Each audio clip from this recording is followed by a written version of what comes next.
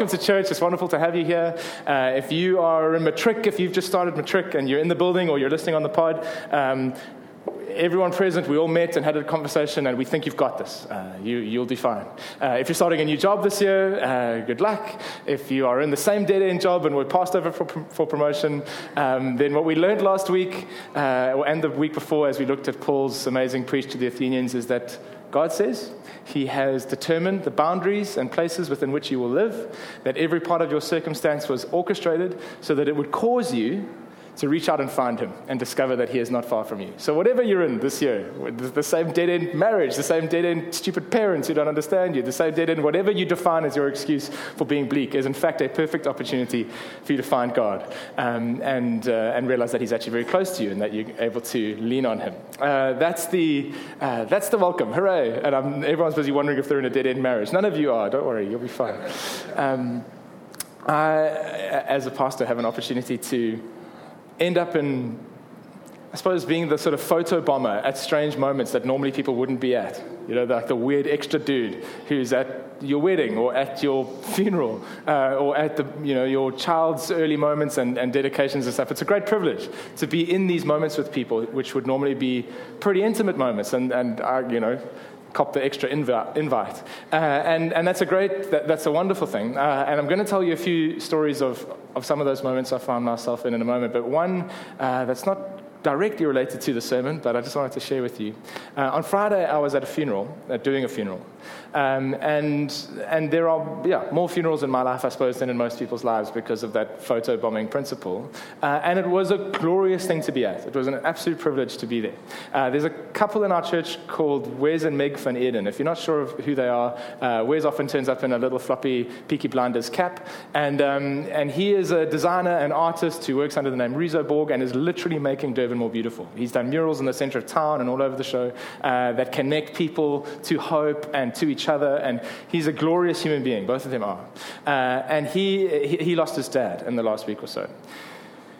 And culture says you're not supposed to speak ill of the dead. The Bible says speak the truth in love. So let's just be honest, his dad was a shocker. He was a tough dude. And I felt so much sympathy for Wes because his buddy was just a hard geezer who was stressed about money and suspicious and whatever.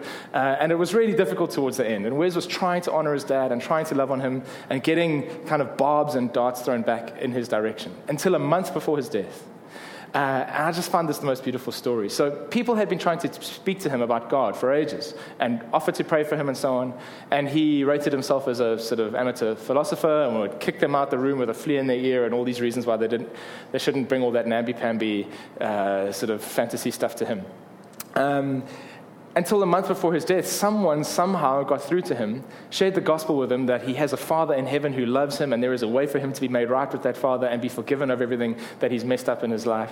And the penny dropped and all his rationalizations evaporated and he gave himself to what I suppose in his heart of hearts he'd been resisting for ages.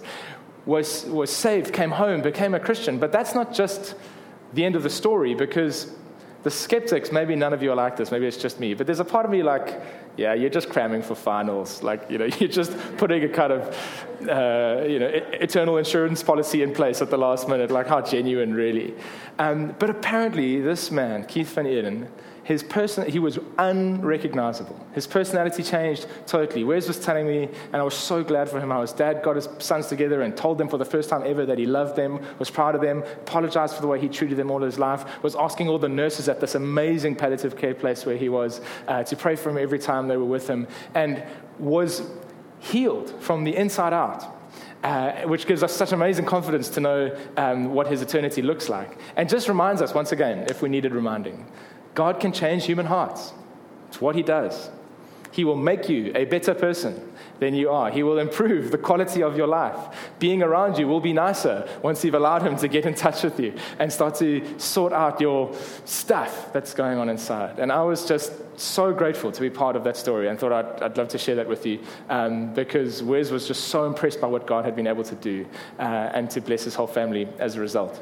That's a happy photobomb moment. But I've also just, right now, currently, I'm involved in 3 different relational things that are causing me to have a conversation I am sick to death of having. And I say this with no pride because I've had to be on the receiving end of the same conversation and will no doubt need to be on the receiving end of the same conversation. And I'm pretty sure we're going to be having this conversation until Jesus comes back, but I am absolutely done.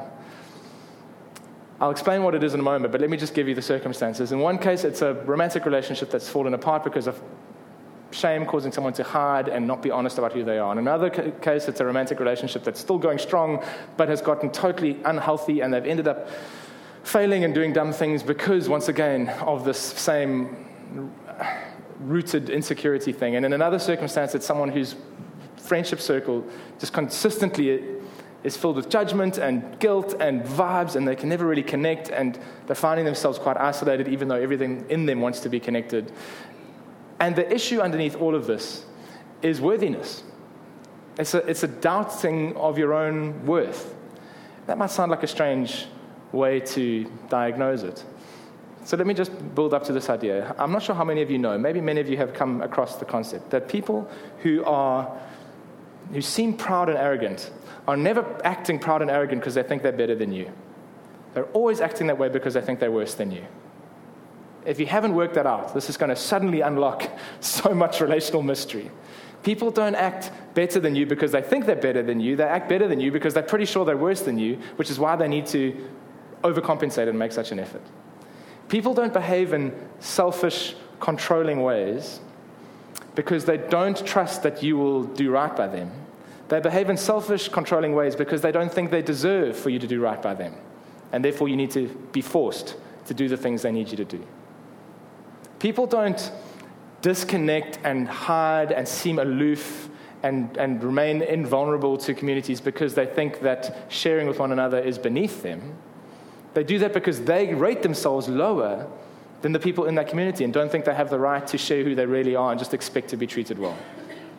It's just a thing. It's how we work. And if you were to give some time to it and really engage with the way you operate, you would know that this is how we are. We control, we reward and punish with emotional abuse. We judge.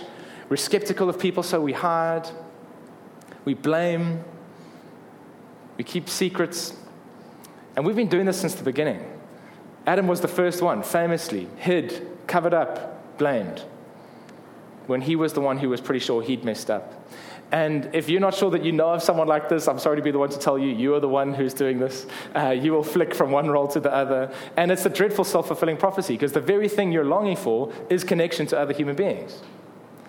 And yet, because you, like me, doubt sometimes whether we really deserve that, whether if they really knew who I was, they could be trusted to still treat me well, we end up sneaking into those relationships just a little bit of control or a little bit of selfishness or a little bit of manipulation, or we just hide ourselves and don't give ourselves fully to those relationships. And we think we're getting away with it, but they know what we're up to.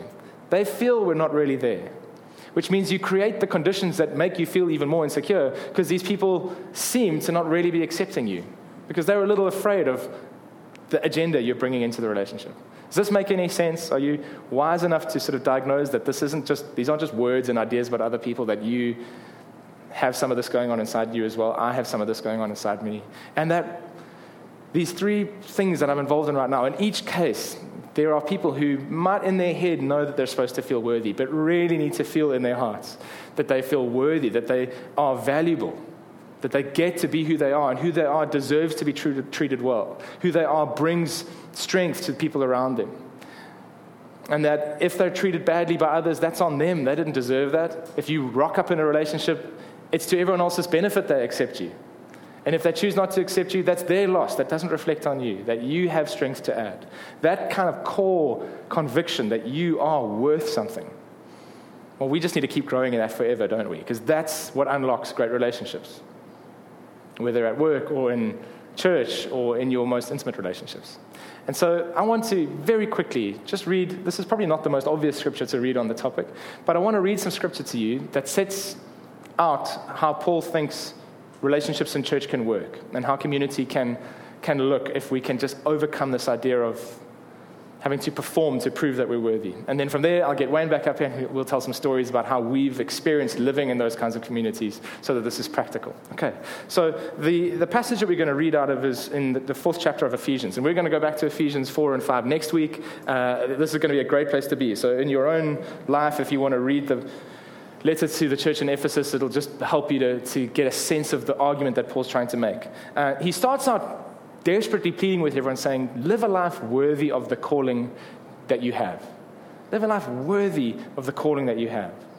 Not only feel worth something, but recognize you've been given a call. You've been given a role to play on this earth.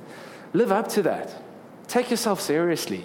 Treat yourself as well as God treats you. See yourself as importantly as God sees you. Understand the magnificent stuff that you have to bring. And then he goes on to say this about how we treat one another from verse 2. Always be humble and gentle. Be patient with each other, making allowance for each other's faults because of your love.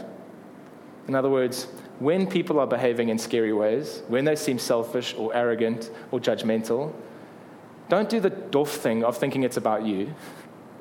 It's not about you. People are scary when they feel scared.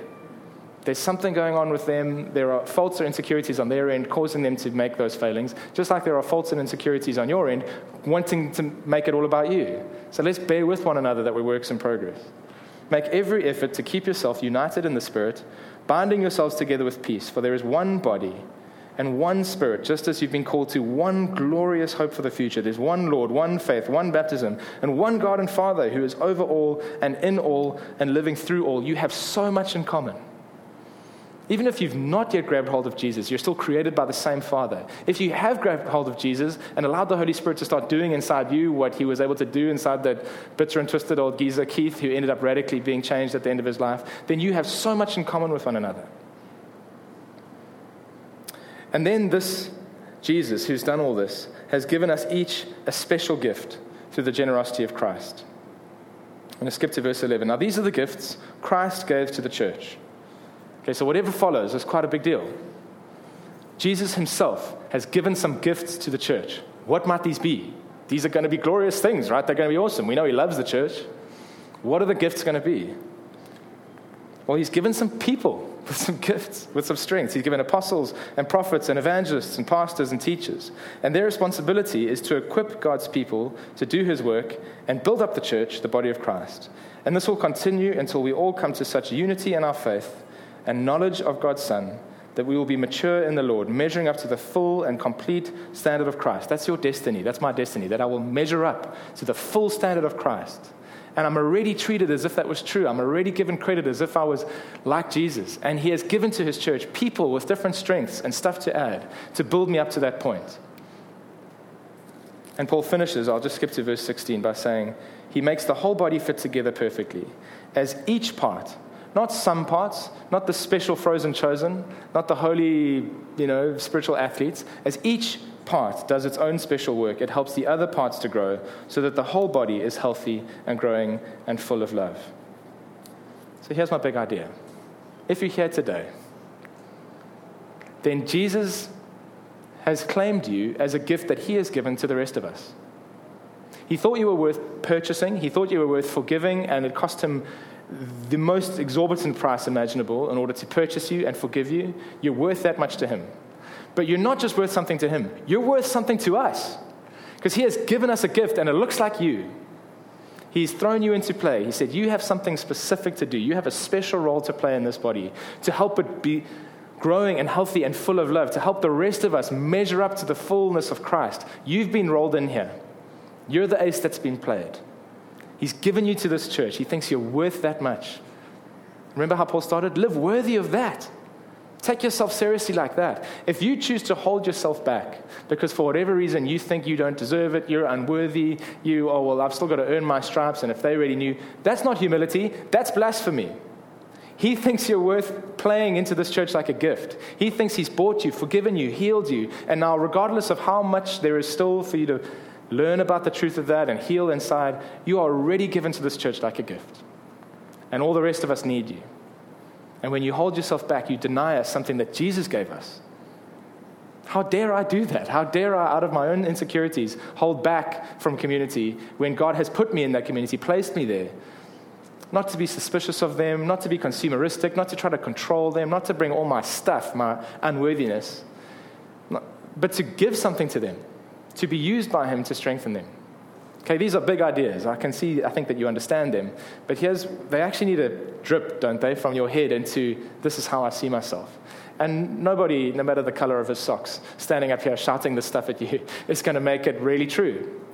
The Holy Spirit needs to get inside us and help us to see that's what makes me feel unworthy. That's what makes me feel a little insecure. That's what makes me arrive with agendas and relationships because I'm not sure I really qualify.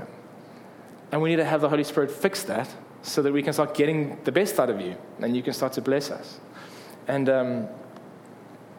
as with every one of you, you have a specific grace in your life that pulls things out of other people. I think this being secure thing is kind of like one of my things, without saying I am particularly secure, but it's like a red flag to a bull for me. I'm going to just geek out for a moment, but in the Lord of the Rings, right, so there's a moment, Frodo, a hobbit, if you're not sure what a hobbit is, JJ, who led worship,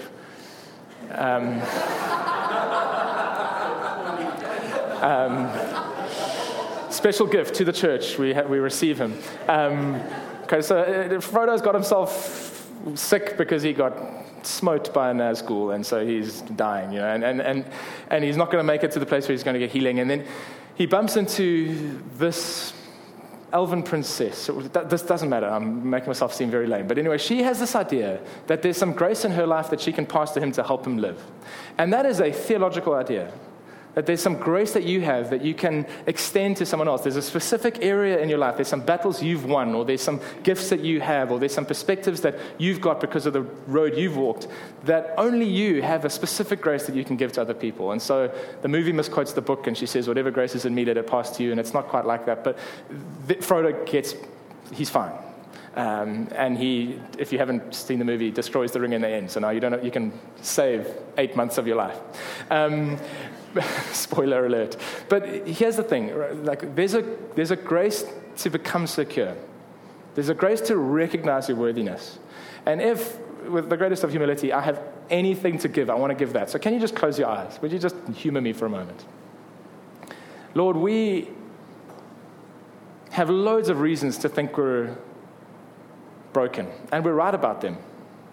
There are loads of reasons why we're unworthy. There are loads of reasons why we shouldn't expect good treatment from this world. There are plenty of reasons why we don't measure up.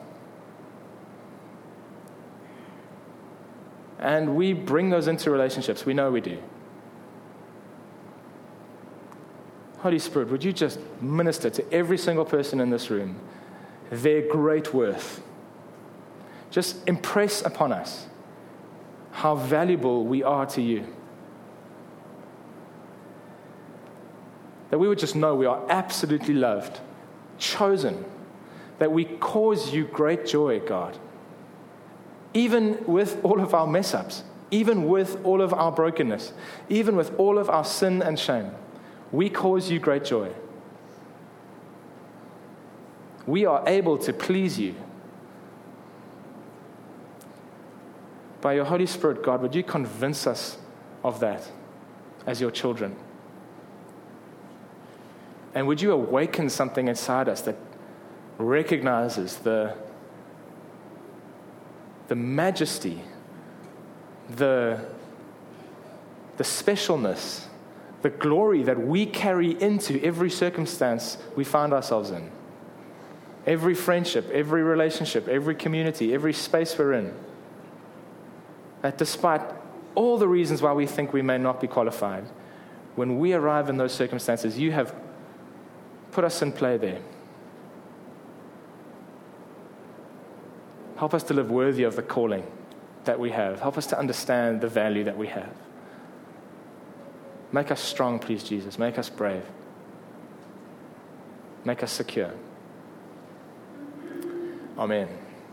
Right, Wayne's going to come join me, and we're going to tell some stories about what it looks like when you get into community like this. And I mean, disclaimer, obviously we're trying to get you into gospel community in some form, into a life group or that sort of thing, but also these stories I think will just prove helpful for how you can do your friendships, how if you are a Christian you're called to live in community with people. And Wayne's a great example of a person who God has planted into community. He comes from that specific subset of humanity called a hockey player. And at varsity, played a lot of hockey and drank a lot of fizzy pop, and committed to that whole hockey playing lifestyle, and then ends up in a church community, which, as you might imagine, is quite different from the hockey fraternity. So describe to us what had to change, what was strange about getting into churchy vibes, bro. Yeah, so I think if we think of the communities which we're in, or the social circles we're in, sort of bras and friends and book clubs, we know they're not book clubs, but things like that. So what Paul didn't say is I also used to work at a bar, like a nightclub, and we used to do cool things like wear sweatbands and have very spiky hair, even more spiky than it is now. And we used to pop our collars, which was cool, you know. No, I mean, it wasn't. Yeah. Look, I mean, you refer to yourself as a cyclist who wears all white. I'm like, I can't get that off my brain. So deal with the pop collar for humour me for a little bit.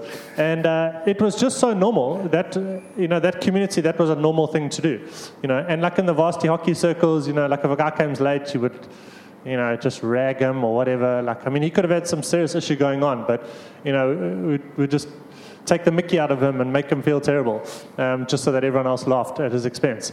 And those were kind of normals from those environments, and perhaps you can find yourselves in similar situations around a bra nowadays. But as soon as I got into a life group, so I started dating Kim, and then I went to life group. Okay, so Kim got me there. There's a church strategy called Flirt to Convert. Yeah, so I thought I'd entertain it for a while, and then I end up sitting next to Paul Taylor on the stage. It's a little bit awkward. But so you take what you know into those circles, and I would throw the joke out of like the guy came late, and like no one laughed. It was like awkward. And then I quickly learned, hey, like we actually don't tear people down here; we actually build them up. And that was like, oh, okay, that was a bit different to what I was used to. Or like in hockey circles, we'd have a bring bra, and there's always the guy who forgets the bring part, right? And then you kind of think, well, he's not going to eat my meat because I bought this because this is what I want. But I mean, seriously, who's ever had a bra and there's been bra meat not left over? Like you can have a whole feast the following day.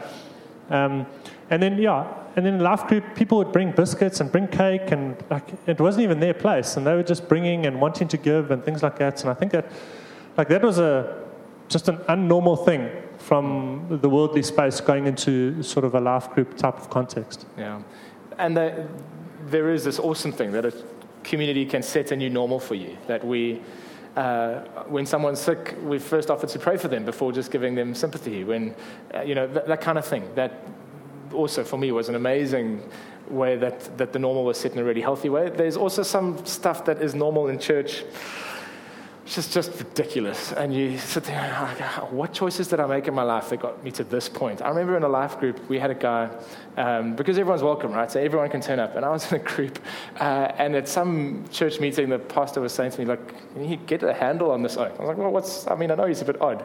No. Apparently he was standing at the back of the church where no one but the people on stage could see him, and then dropping his rods to distract the people on the stage. Unfortunately, that's only happened a few times in Kloof, but I mean, like, I don't need this in my life. Like, why is this normal? In no other part of my life would I be around these odd people. I had someone else who, no matter what we were discussing, whether it was baptism or anything, they would bring it back to the flat earth conspiracy theory. And it was like, can you just wind your neck in? Like, we don't have to talk about this every time.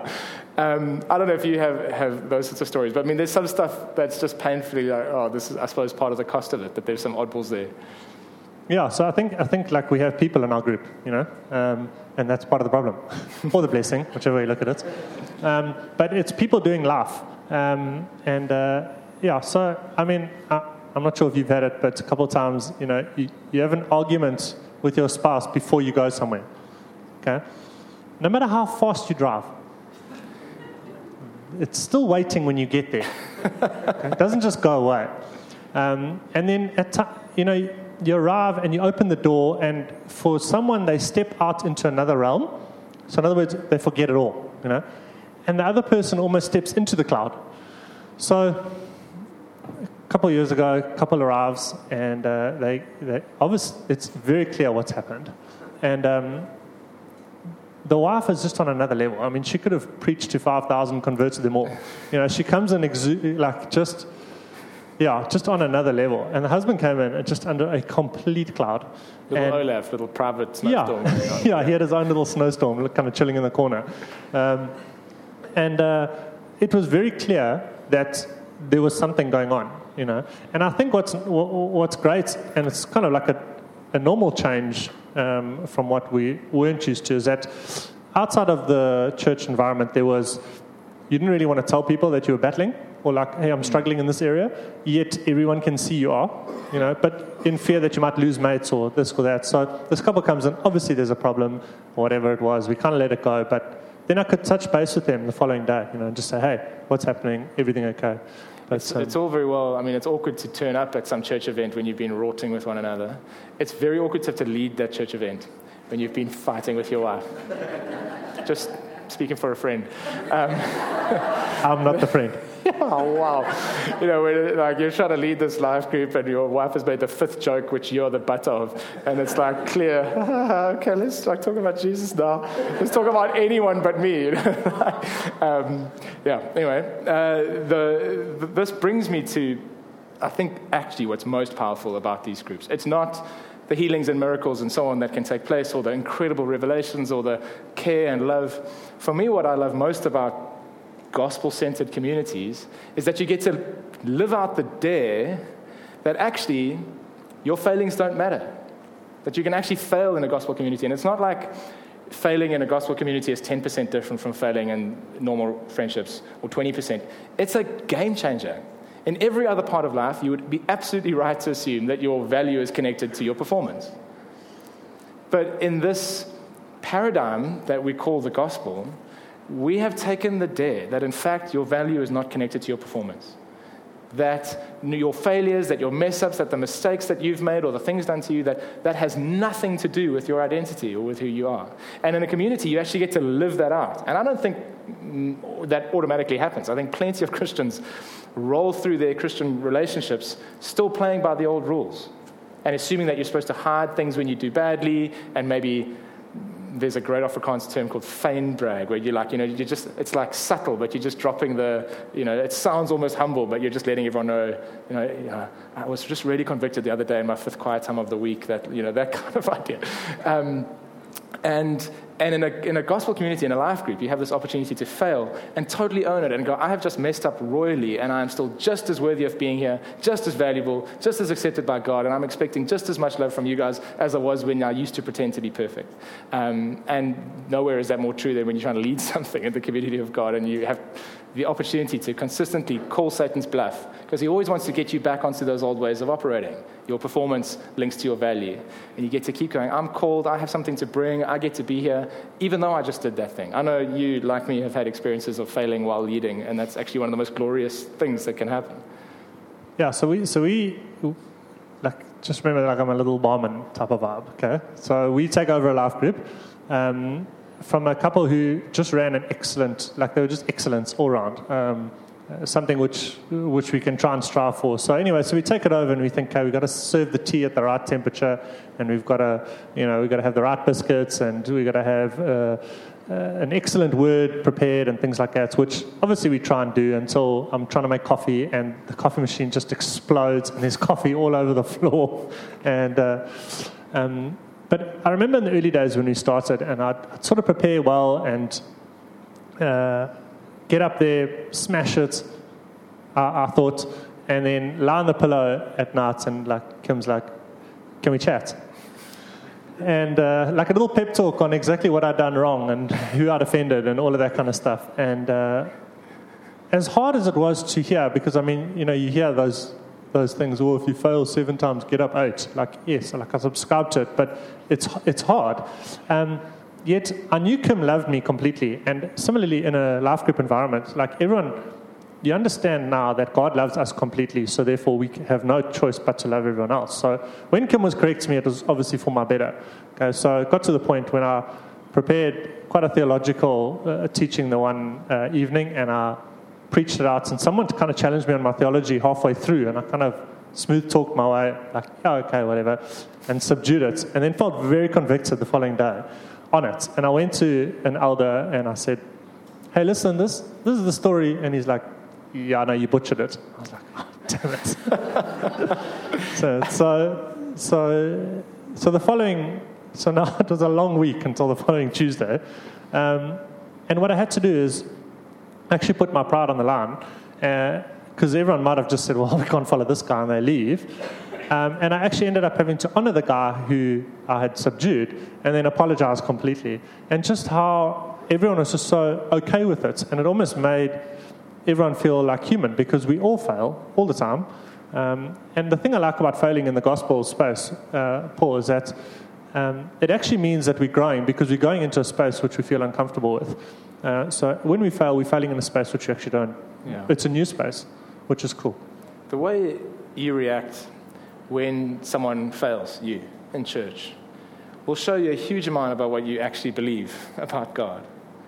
Because we all probably are on board with the idea of receiving grace in a community like this, but then we've inherited some of these ideas that, but if you're going to be on the stage, or if you're going to be some kind of whatever term or hierarchy that you've kind of injected into this space, well, those people, they should live better. And all of us, of course, are trying to be holy as our God is holy and live out the things He's called us to. And once again, next week we'll see some other really, really good reasons to look at the way you live your life. But the truth is, when someone lets you down or makes a mistake, we have an opportunity to once again reinforce the gospel. You are valuable not by your performance. There is grace for everything that goes on. Or just smuggle back in these performance ways of thinking. And that's why I think it's one of the best things that can possibly happen to a group, is when the person in some kind of position of leadership messes up or just admits to doubts or failings or freakouts. And it forces everyone to be a little offended and go, oh yes, I remember now. It's not about our performance. And that's such a hugely inspiring place to be after that. Okay, as we come into land, tell us some stories, if you've got any, or just speak to us about the difference being in some kind of gospel community, whether it's a life group or a formal one or an informal one, the kind of the testimony of what that can actually do in someone's life. Yeah, so, I can speak about lots of testimonies of other people's lives, but I'll speak to ours, and I often say to Kim, the reason we run a life group is to keep us going. If it wasn't for the life group, I'm not sure we'd make it through half the things we do. So I'll make sure we run it so that, we always have one. We don't get kicked out of one, type of thing. But yeah, life groups celebrated with us, cried with us, blessed us, prayed for us, helped us through things, are helping us through things, are celebrating with us, are grieving with us currently on it. And I think, the concept of life group is that people think when you sign up for life. It's not the case, guys. You're signing up to do life with other people or with like-minded people in a different space. And I think, and I'm sorry if you've been to a life group where you've mustered up the courage and you finally got there, and as you've got there, the life group leader says, hey, do you mind opening in prayer? Which is very awkward, and they'll probably you'll probably never go back. So if you are a life group leader, please don't do that. Yeah. We are just trying to build them up. That's good advice. Paul, one I can remember, we were going through a really tough time, and we were actually in our car in the parking lot of our old life group leaders, and they were praying for us, the husband on the one side and the wife on the other side, in our car, they were praying in our car. Kids were sleeping in the back seats, and it was just weird, but there was such a moment there which would never happen in a worldly space, other than that type of thing, and yet it was so okay and normal. And when there was breakthrough in the area that we were in, we shared it with the life group, and they celebrated with us. So not only did they help us when things weren't there, they were also there to celebrate with us, which is great. Bern and I, let me not assume you know the story, but we struggled for ages to fall pregnant, and then it was this miraculous pregnancy, wow, against all the odds. And then I remember so we lost that child. The pregnancy started to go pear. I remember the scan we just had when we discovered that there was a problem with this little person that I was already in love with and had already played 10 games of football with in my mind, and I remember we had a praise and prayer night that night. There was a worship event here.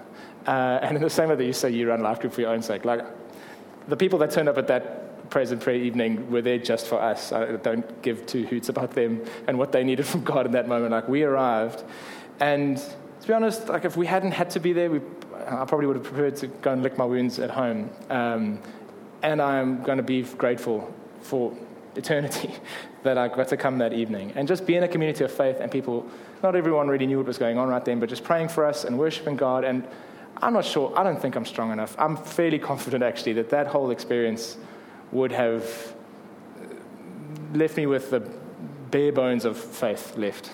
And yet, in that evening, with everyone around, instead of being a bad moment for my walk with God, I felt loved by him and safe in his love. There's this weird little line in Jude that you are safe in God's love. I felt like so safe in God's love in that moment that instead of being a tragedy that derailed me or made me do something dumb or get angry with anyone, it was because of community that became this kind of glorious testimony moment for Bern and I. And so in the same way that the community can celebrate with you and speak the truth over your life and encourage you, sometimes to have a group of people that can mourn with you, but do that in a godly way without wanting to sound sort of doom and gloom about it. I see some people get into community just in time, just in time before that tough moment happens, and then they have community, and it ends up being a glorious moment that strengthens them and that God can use. And so without, once again, wanting to make you cram for finals, and of course, miracles take place and glorious turnarounds go on, to try to survive a life of faith alone just seems to me unwise. You wouldn't try and get fit by yourself, you'd pick a gym buddy. You wouldn't try to learn a new skill by yourself, you'd pick a mentor. Why would you try to live on earth the community and culture of heaven without a community that can live out that culture around you? We're done, and I want to, once again, like, of course, cards on the table, we're just trying to get you into life group because we think that'll be best for you. But even if, for whatever reason, that's not going to happen for you right now, get 2 couples around you that you know, or just get a mate. We're going to be producing videos over the next few months that track with the sermon series. Find a way to do more than just, hey, how's it going, mock one another a little bit, talk about your kids at school. We're so good at those kinds of conversations. And yet we're called to consider ourselves worthy enough that we actually deserve to be in deeper relationships than that. Consider ourselves a gift that Christ has given to those people. So stop out of some fake humility thing, holding back a gift that Jesus has given to this community. And then we can expect in that space that a whole new normal unfolds. And I wonder, there may be life groups running here that have been running for 2 years. And everything that they've done up to this point, all the trust they've built, all the ground they've covered, was just for the sake of the person who's going to join in the next month.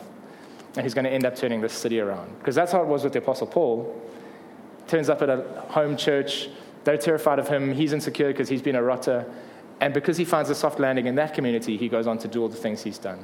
And so I don't think it's a stretch to imagine that you're going to find your calling, live out your calling, because of the community you end up finding yourself in.